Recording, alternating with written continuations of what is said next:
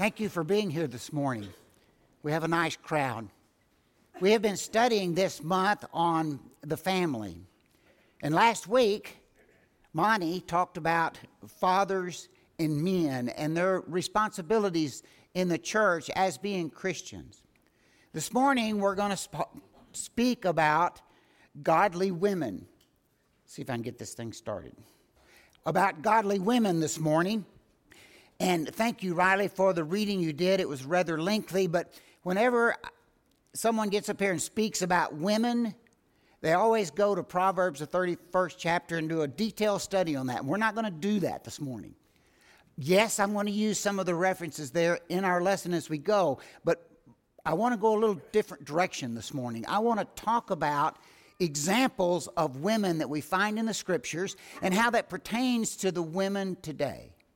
Nathan didn't want to give this lesson. I think he was afraid to speak to the women, so I'm going to do it instead. There are lots of women in the Bible, and we can all talk about women in the Old Testament, but I don't think we really realize and understand the importance that women had in the ministry of Christ and in the early church. We seem to sort of skip over that, or I do. But they were an integral part of Christ's ministry. His ministry was about 3.5 years, something like that. Much of it was in Galilee, but he traveled a lot. Well, we find that at his death, in Matthew the 27th chapter and the 55th verse, it says, "And many women who followed Jesus from Galilee, ministering to him, were there looking from afar, among whom was Mary Magdalene, Mary the mother of James and Joseph, and the mother of Zebedee's sons." What does it say? It says that these women ministered unto Jesus. Think about it. As far as we know, in that 3.5 years, Jesus didn't have a job. He did not come from a wealthy family. Those disciples that were with him did not come from a wealthy family, for the most part. So how did they eat? How did they sleep? Where did they get water? Who took care of them? There were a lot of women that followed them and ministered unto them, so they could go about, that Jesus could go about and spend his full time and effort on his ministry. There's this verse of scripture in 1 Corinthians 14 and 34. It says, "Let your women keep silent in the churches, for they are not permitted to speak, but they are to be submissive, as the law does say." Well, first of all, in the Old Testament, the women were not allowed to do public service in the temple. They were not allowed to do public service in the tabernacles. They just were not part of that. But we look at this and we say, well, what is women's duty? And I'm telling you, women have an extremely important part in the ministry of Christ. They have a lot to do. They are important to the work. Just look at Philip, the 4th chapter, where it says, "I implore Euodia and I implore Syntyche, I think, to be also true companion. Help these women who labored with me in the gospel, with Clement also and the rest of my fellow workers, whose names are in the book of life." Paul said there are a lot of women that have helped me in the gospel, that have served me, have labored with me, have done good things for the gospel and for the spreading of the church. In Acts, the 1st chapter, we find actually before what we consider the beginning of the church started, Peter and the apostles and a lot were gathered together, and remember they chose a 12th person to take Judas's place. It says here that these all continued with one accord in prayer and supplication with the women, and Mary the mother of Jesus and with his brothers. And in those days Peter stood up in the midst of the disciples. Altogether the number of names was about 120 people that were there. We don't know how many were women, but a significant number. They were listed as women that were there in the beginning. I like what we find in Acts, the 16th chapter. In Acts, the 16th chapter, we find that Paul and Silas were in Philippi. And it says on the Sabbath day, they went out of the city to the riverside, where prayer was customarily made. And we sat down and spoke to the women who met there. Women were not allowed for the public part of the temple, but they were holy. They were worshiping God. They were set by this river, and they sat, and that's where these women prayed. And it was customary. And so he was there and he spoke to those women. And one of the women he spoke to was Lydia. And she heard him. She was a seller of purple from the city of Thyatira, get it right, who worshiped God. The Lord opened her heart and to heed the things spoken by Paul. And when she and her household was baptized, she begged us, saying, "If you have judged me to be faithful to the Lord, come to my house and stay." So she persuaded him. This woman was worshiping God, it says, and God opened her heart that she received the gospel. And when she received it, what is her first instication? To serve.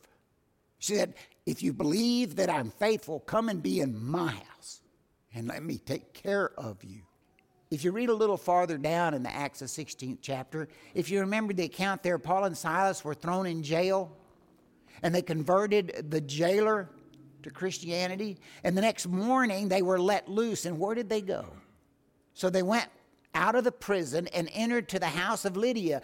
And when they had seen the brethren, they encouraged them and departed. First place they went was someone they had not known until, I guess, the day before, or maybe the day before that, but certainly no long time. They went there. Why? Well, I presume they probably wanted something to eat. They probably might have wanted to clean up a little bit. Prisons were not a nice place to be. But already there were people at Lydia's house, and when they had seen the brethren, they encouraged them that were there in her house. Let's not forget Priscilla and Aquila. Remember, husband and wife team. They're mentioned numerous times in the New Testament. And wherever they went, they spread the gospel. They helped the Lord's work. They were influential in the church. This woman, Priscilla. Someone we don't talk about very much is Phoebe. Phoebe is found in Romans, the 16th chapter. In the first verse, it says, "I commend to you Phoebe, our sister, who is a servant of the church in Cenchrea, that you may receive her in the Lord in a manner worthy of the saints, and assist her in whatever business she has need of you. For indeed she has been a helper of many, and myself also." What a praise to give a woman, Phoebe. He says, "I commend you her. Whatever she needs and wants and asks of you, you do it, because she is a servant of the Lord." She's doing her thing. If you continue reading there in Romans, the 16th chapter, you'll find that the Apostle Paul talks and commends many brethren and thanks many people for their help and work in the church. And I don't know if I counted it exactly right, but I think there are 27 people that the Apostle Paul wanted to praise or recommend or put names in the Scriptures. And of that, at least 8 of them are women. Women played an integral part in the early church. If you remember, when Paul would go and he would go into a town and he would talk to the Jews there, and then he often would go to the Gentiles, the Greeks. The Scriptures tell us that there were many Greek women that were converted.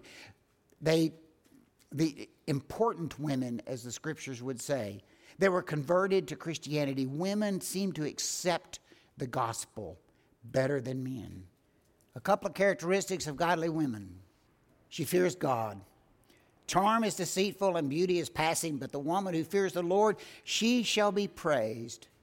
She behaves wisely. Strength and honor are her clothing. She shall rejoice in time to come. She opens her mouth with wisdom, and on her tongue is the law of kindness. She deserves praise for her works. Give her the fruit of her hands, and let her own works praise her in the gate. 3 characteristics of a godly woman. When I was putting this lesson together in this slide I put in here, I said women are sometimes better than men when it comes to spiritual things. When it comes to a lot of things that we consider needing to be done for the Lord, women are sometimes better. And then I said, that's not really right. It's not sometimes. Women are better than men at certain things. They are. We're different. And women are good at certain things, better in whole than men. Women seem to be more trusting in the Lord, and we're going to talk about that a little later in the lesson. But women tend to get it. They tend to trust God. They tend to do, we find in the Scriptures, and there where we'll go in trusting of the Lord, they tend to be more humble and obedient. They tend to be more willing to serve. They more loving, more compassionate, more forgiving. Now, can I be forgiving? Yes. Can other men be more loving and more compassionate? Yet, but in a general rule, are we as good as women at doing that? No. Never have been. Won't be. It is something that women are good at, this list we have here. And for some examples, in the scriptures, it seems there are a lot of places that men want to make excuses when God asks them to do something. The first one that comes to mind is Moses. In Exodus 4:1, it says, "Then Moses answered and said, 'But suppose they will not believe me or listen to my voice.'" You know, God said he was in a burning bush and it wasn't being consumed, and he was talking to a man, Moses, and Moses said, "Well, what if they don't believe me?" Well, I think there's a good chance they would. But on down in the 10th verse, it says, "Then Moses said to the Lord, 'O my Lord, I am not eloquent, neither before nor since you have spoken to your servant, but I am slow of speech and slow of tongue.'" And what did God say? He said, "Who made your mouth?" I did. God did. And you're worried that you won't have the right things to say? Moses continued in that vein, and the scripture says that God got angry and said, "Okay, I'll send Aaron with you, and he can be the one who speaks for you." Now, to speak of Moses, after the first time that they met with Pharaoh, Moses did take on the leadership. But still, he had an excuse. I like talking about Gideon. Gideon had already seen one miracle when the Lord came to him and said, "Go in this might of yours, and you shall save Israel from the hand of the Midianites. Have I not sent you?" So he said to him, "O Lord, how can I save Israel? Indeed, my clan is the weakest in Manasseh, and I am the least of my father's house." And the Lord said unto him, "Surely I will be with you, and you shall defeat the Midianites as one man." What did he say? He said, "You can't send me. My family is the least of Manasseh, and I'm the least of the family." And he said, "Sure I can. I can send you." Well, he said, "Okay, I need a sign." So what did he ask for? He said, "I'll take animal skin, a fleece, and I'll put it on the threshing floor, and the next morning there'll be dew all around it, and it'll be dry." So that's what was happened, and it did. He said, "Well, the next day," he said, "Okay, I want the fleece to be wet with dew and the ground to be dry with dew." Can you see God's patience? Good night. But he was doing everything he could do not to do what God wanted him to do. But on the other hand, the scriptures are full of women who want to serve. And I've got a couple examples here. I want you to look at Esther with no excuse. Esther was the queen raised by her uncle Mordecai. Mordecai had heard that there was a plot to kill all of the Jews everywhere, wipe them out. By messenger, he sent to Esther the queen saying, "You need to do something about this." And she said, "Well, none of my business. You know, I'm up here, I'm not out there, and so I'm not going to do anything." But Mordecai continued to talk to her and explain to her that the only person that was going to save the people was Esther. And you know what she said? She said, "You know, if I go see the king and he hasn't summoned me, there's a good chance he's going to kill me.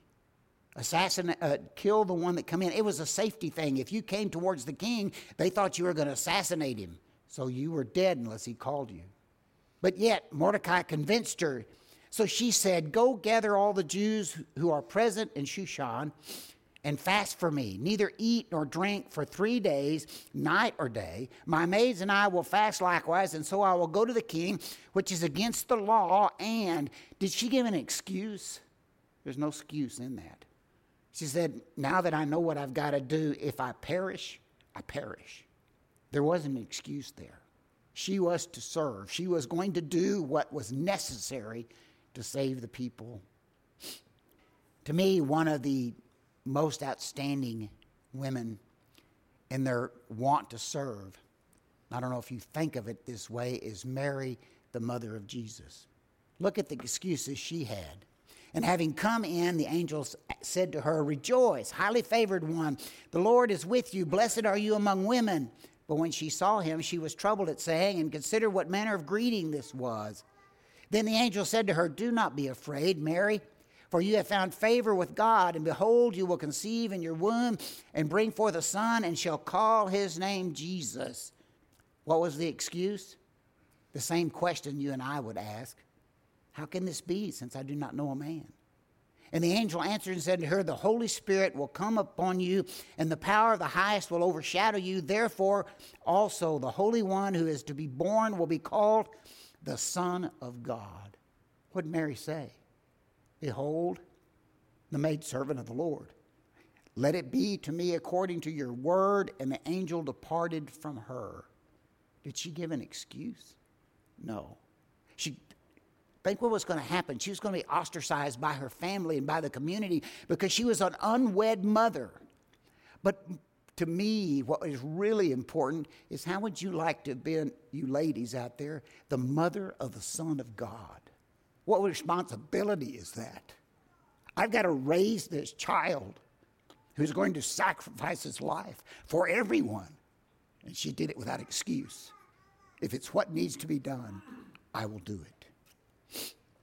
Another characteristics, and back to it, our characteristics there in Proverbs, the 31st chapter, is that women seem to get God and Christ in the Old Testament and the New Testament faster than men did. If you remember the account where Lazarus was dead and Jesus was going to raise him from the dead, the apostles just couldn't understand what in the world was going on. If you go back there and read it, they're confused. They're wondering, well, what are we doing? And Jesus talked about him dying and going away, and they just didn't understand. But you know, Martha, as she soon heard that Jesus was coming, went and met him. And what did she say? Lord, if you had been there, my brother would not have died. She had faith. But then she said, but even now I know that whatsoever you ask of God, God will give you. Now, was that wishful thinking on her part? I don't know. But what I know is she made the statement that, hey, you can do whatever you want because God is with you. So could you save my brother who was dead? Jesus said unto her, your brother will rise again. Martha said unto him, I know that he will rise again in the resurrection at the last day. You know, Martha was quite a student. She was really understanding what Jesus was teaching. Jesus said unto her, I am the resurrection and the life. He who believes in me, though he may die, he shall live. And whosoever lives and believes in me shall never die. Do you believe this? And what did Martha say? Yes, Lord, I believe that you are the Christ, the Son of God, who has come into the world. There is much to do about the Apostle Peter who makes this confession. It's talked about in the scriptures a lot, and people talk about it. But here is Martha. She made the same confession. She knew that Jesus was the Son of God, that he'd come into the world, and she knew that he was the Christ, the Savior. She got it. Now, I don't care whether you are a young woman, middle-aged woman, or an aged woman. All women of all age need to work hard at becoming more godlike, to be more godly. Now, this is sort of a trivial statement. All Christian women should strive to be godly. Sure, that makes sense to me. Excuse me. But what does that really mean? We find in 1 Timothy 2, the 9th verse, it says, in like manner also, that the women adorn themselves in modest apparel, with propriety and moderation, not with braided hair, or gold, or pearls, or costly clothing, but which is proper for a woman professing godliness with good works. Now, does that mean that a woman shouldn't dress up and be nice looking and have clothes on that's appropriate? No, it means appropriate. But on top of that, what's important is proper for women possessing godliness with good works. That's what a woman should clothe herself with. More important than outwardly apparel. I want to talk just for a second to the young women here, you teenagers. You are growing and maturing as women. You are blessed that you have a godly mother, a godly grandmother, a godly aunt. Use their experience. Realize that everything you're going through as you mature, they've gone through. Realize that they want to help. Don't give up that blessing. Use it. Because you need to mature as a woman, a godly woman. And to do that, you need help. And you need guidance from those who love you. I want to talk a minute about godly wives. Now, you can be a godly woman, certainly, without being a godly wife. You don't have to be married to be godly. But the scriptures make some fair statements about godly wives. One of them is wives, Likewise, be submissive to your own husbands, that even if some do not obey the word, they, without a word, may be won by the conduct of their wives, when they observe your chaste conduct and accompanied by fear. He says you may be married to someone who is not a Christian, didn't believe the word, but without a word, without you saying something, without you preaching there, just because of the way you act, because of the way you live, they can be converted. They can realize, they observe your chaste conduct that's accompanied with fear of God, and they can be saved. He continues by saying, do not let your adornment be merely outwardly, arranging the hair, wearing gold, or putting on fine apparel. Rather, let it be the hidden person of the heart with the incorruptible beauty of gentle and quiet spirit, which is very precious in the sight of God. It's not the outward appearance that God's interested in, and also that makes a godly woman. It's the inward gentleness and quiet spirit, which is precious in God's sight, and it is beautiful. Slide here on godly mothers. Godly mothers are important to a family. There's an ancient saying that says, no man is poor who has a godly mother. I know of families in this congregation that are here, and siblings are here, that came from very large families. But you're here because you had a godly mother. You're here because you had a godly father. But you're here because that mother directed you and kept you. You might not have had a lot to eat. You might not have had a lot of material blessings, but you weren't poor because you had a godly mother. She watches over the ways of her household and does not eat the bread of idleness. Her children rise up and call her blessed, her husband also, and he praises her. My daughters have done well, but you excel them all. Charm is deceitful and beauty is passing, but a woman who fears the Lord, she shall be praised. Give her the fruits of her hand, and let her own works praise her in the gate. A godly mother, as we find here in Proverbs, is one that takes care of her family no matter what. I want to end the lesson by, for you ladies especially, giving you a thought to think about. How blessed you are to be called of God. How blessed us guys are to be called of God. He has opened our hearts, and we are here to praise him through his Son. Look what Mary said. Mary said, my soul magnifies the Lord, and my spirit has rejoiced in God my Savior. For he has regarded the lowly state of his maid servant. For behold, henceforth all generations will call me blessed, for he who is mighty has done great things for me. He has done great things for you. Don't forget it. And she finishes by saying, holy is his name. Let me tell you, ladies, it's much easier for us guys to be Christians because you're Christian. It's much easier for us to do what we're supposed to do because you're godly. Don't forget that. You have a great responsibility for us.